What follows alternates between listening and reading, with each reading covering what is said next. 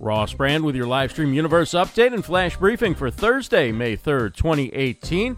The latest version of Telestream's award-winning live video production and encoding software is available.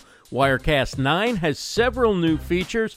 A few of the standouts are a brand new custom controller from Xkeys, a faster and more convenient way to stream to Facebook pages, and Facebook Live comments. The Pro version also includes remote control of PTZ Optics cameras.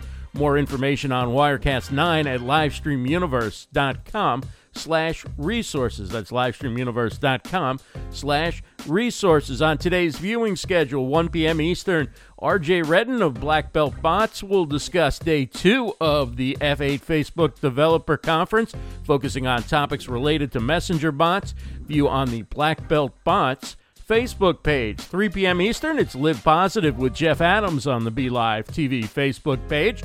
7 p.m. Eastern, it's time to shop the show. Join us for live stream deals with great guests. We've got Tiffany Yard, an author who will be talking about wine and your career. Another author, Julia McCoy, joins us to discuss content strategy.